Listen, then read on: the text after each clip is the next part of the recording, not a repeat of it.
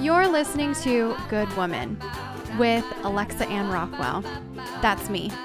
Here we discover new and old ways to master our God-given roles as women, wives, mothers, and friends. I am far from perfect, but strive with me. Strive with me to become a good woman.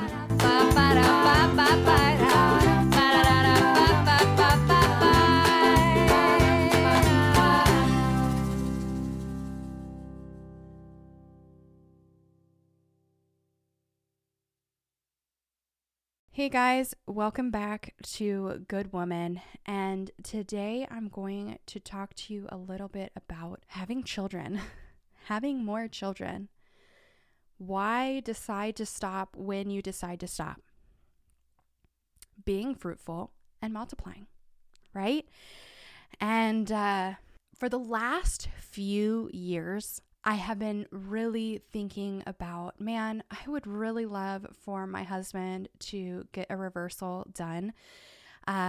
Tyler was, let me give you a little backstory here. So anyone that knows my family knows that we have 3 kids, and our middle child was born with a bunch of heart defects and had a couple open heart surgeries after her birth. And we almost decided to stop having kids then, but we were like, no, we always wanted at least 3. I don't want to step on anybody's toes saying all this stuff, but read this book. It's called The Birth Order Book by Dr. Kevin Leman, Why You Are the Way You Are. And it is very interesting to kind of see how, where you are in your birth order, that kind of changes how things are. And again, it changes the dynamic of the family. And so I always insisted on, we have to have more than 2 children. I know I was a middle child, but then also there had to be some sharing involved. The dynamic changes once you go above 2. And so that's what I wanted for our family. And so even though we were overwhelmed with Angela, we wanted them close together. That was another thing that we wanted. We didn't want these breaks within children. We wanted them all to be able to be friends and play. And so we thought, okay, well, let's have our 3rd child. And we had Tyler. And then when he was 4 months old, my husband got a vasectomy because he was done. And I remember thinking, well, what if we're not sure, right? But, if my husband's done, then I need to respect that. And at that point in our marriage, I was still in this state of mind that said, well, my husband knows best, and I just need to submit, and I just need to respect his decision without considering my feelings as much as his feelings, right? So there was just this, and there's been a switch within the last couple years where I have feelings and thoughts too, and they mean just as much. Even though you're the head of the household, my feelings and thoughts also have to be measured. And there's a reason why we are different, and there's a reason why we think differently, and we have to talk about these things and to consider and come to conclusions together. And we're a team versus one person just being the head and making the decisions because that's what you want. Right? And so that flows into this issue because after a while, once we passed Tyler's baby stage, I started wanting more kids. And our culture tells us, well, you did the smart thing by stopping. You can't do expensive sports. You can't keep providing for more than 3 children. This is smart of you to stop, and you'll just have to wait for grandkids, right? That's what our culture tells us. That's what everyone in my life has told me. And then also I am told that, oh, well, I'm just having baby fever. All women have baby fever. You need to just let it go. And men joke about it. Oh, this baby fever, you just got to let it go. And And then men say, oh, don't get any ideas whenever women, are around other women having babies. And then the men get to joke, don't get any ideas. We're not doing that. And the woman is left feeling an empty womb, mourning that her womb is empty. And we're taught that that's normal and that I'm supposed to just be okay with it. And that's the smart thing to do. And I'm just being a silly, emotional woman. And I need to let it go until I have grandkids. That's what we're told. Tell me if I'm wrong. And that just didn't sit well with me because I'm 31. My friends are still having kids. I can still have children. Why am I not having children? I don't care what so-and-so is doing next door. I want to have more children. And I don't like being told that I can't do something that's not wrong. It's not wrong. It's okay to want more children. It's okay to say, hey, I want another child. And it's not just an emotional thing. It's what God put me on this earth for. So I'm supposed to be content with being a stay-at-home mom, doing what I need to do, staying home, being a mother. That's my job, is being a mother. And that's what the Bible says is my first priority. And I believe that wholeheartedly. And yet I have to stop when culture says it's smart to stop. So you're a mother, but only for so long. The kids will now leave you, and then you get to wait for grandkids. That kind of seems unfair, to be honest. If my job and my goal in life is to be a mother and do it well and to multiply the earth, and yet you restrict that, I would say that is a very emotional process that I would have to go through. That is a very emotional thing that I would have to say, wow, I am being emotional about that because you're stopping me from doing my job. And I don't appreciate it. And I've finally come to that point where I'm, I get it. You're tired. I get it. Having a bigger family, things change. But that doesn't stop me from not wanting to be a mom.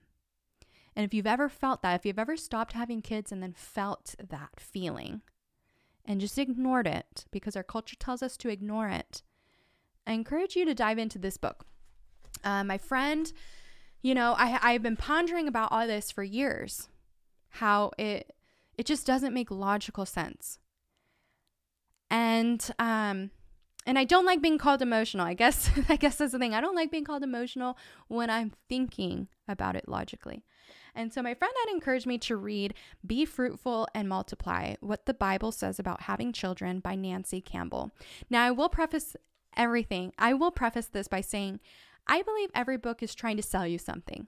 Every book is telling you what they believe, and this is their most important thing that they want to talk about, and that's why there's a whole book on it.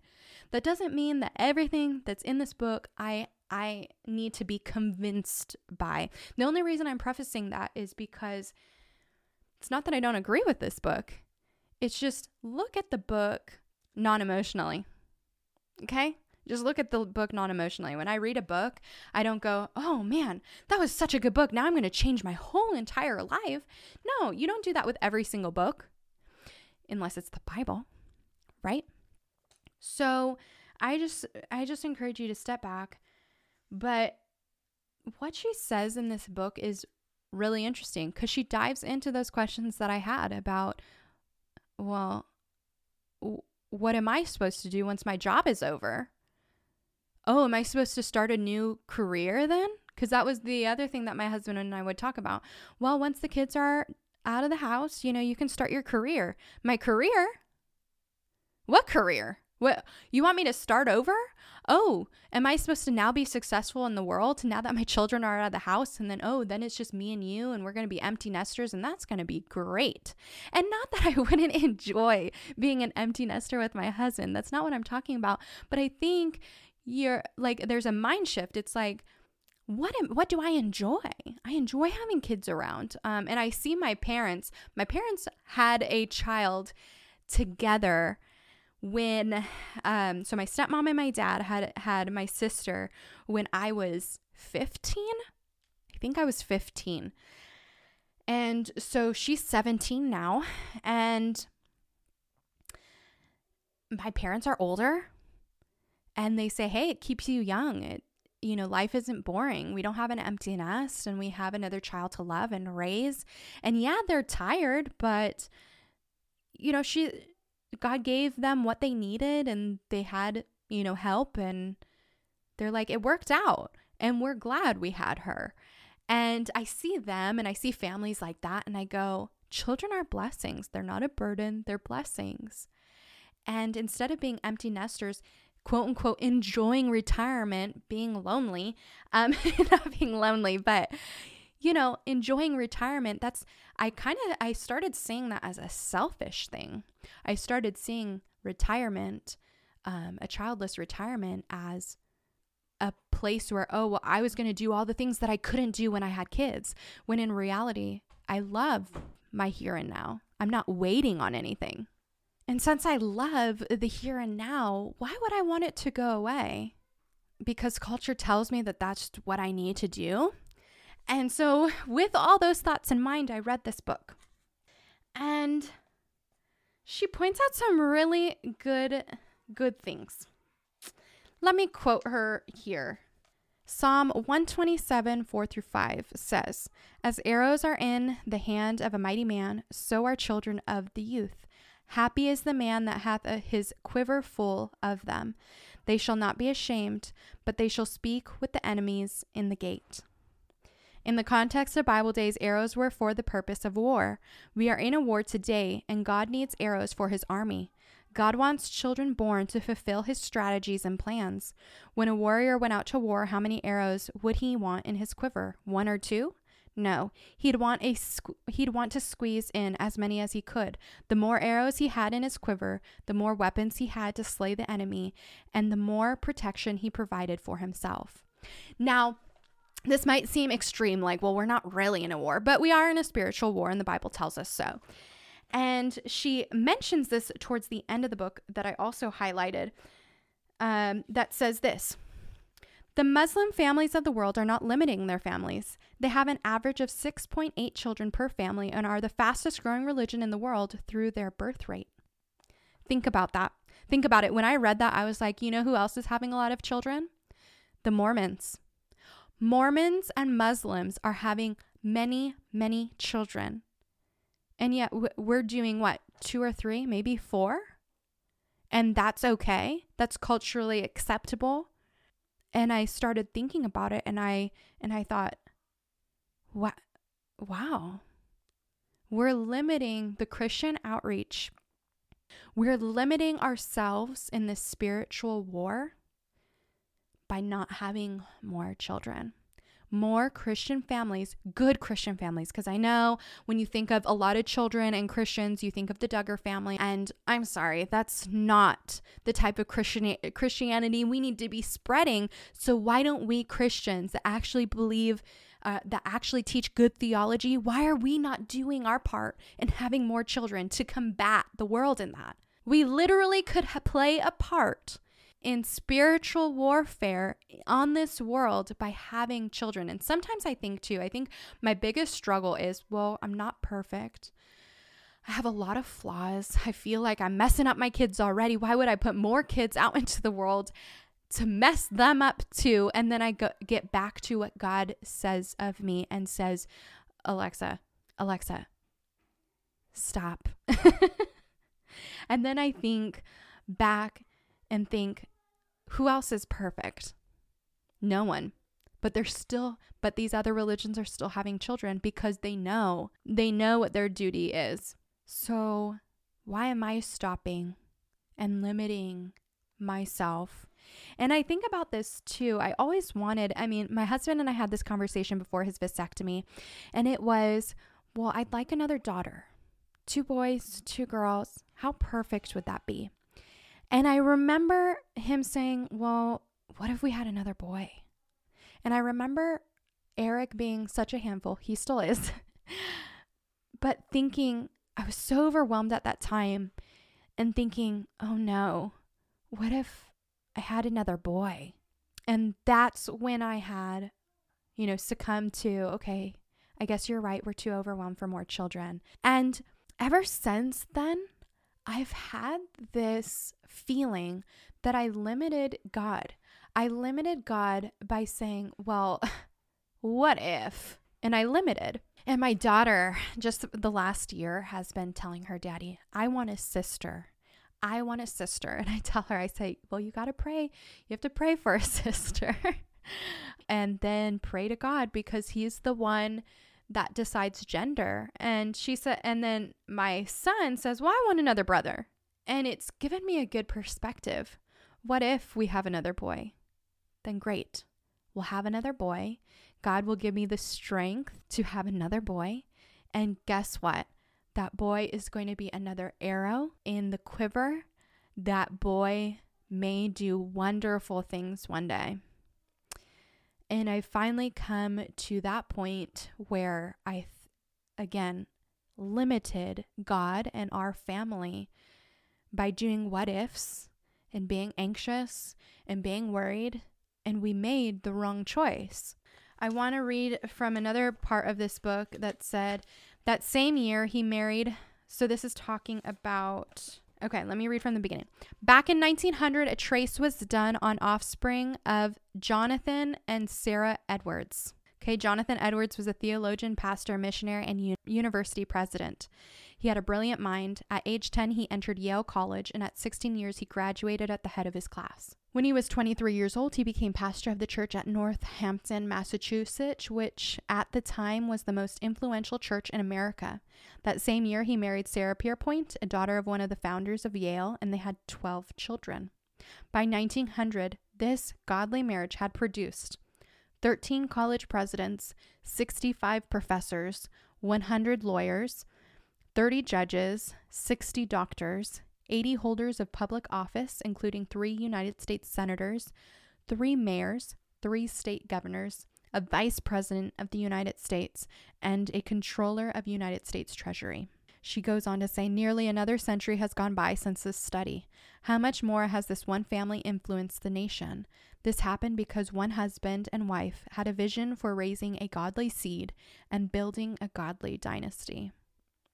And I think about that. I'm like, wow, 12 children. Could I have 12 children? I don't know. I don't know.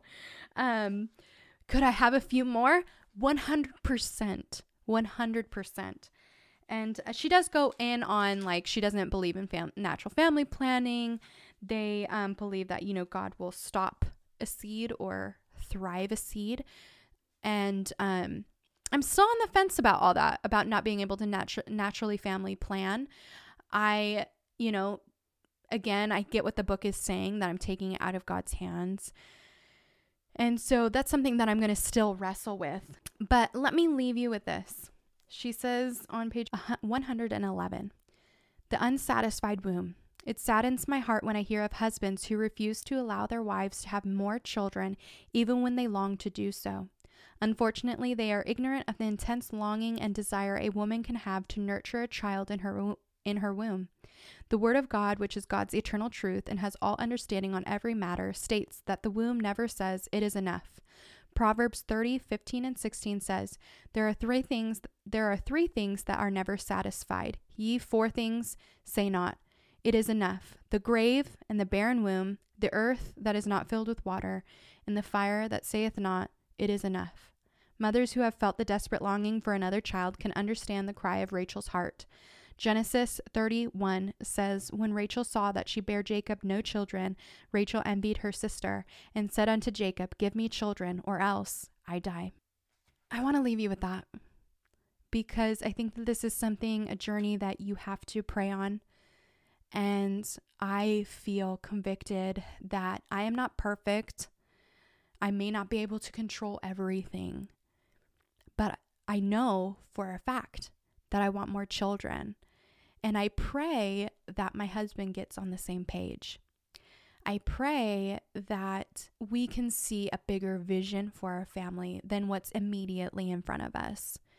And I know we can produce more godly children to make an impact for this world.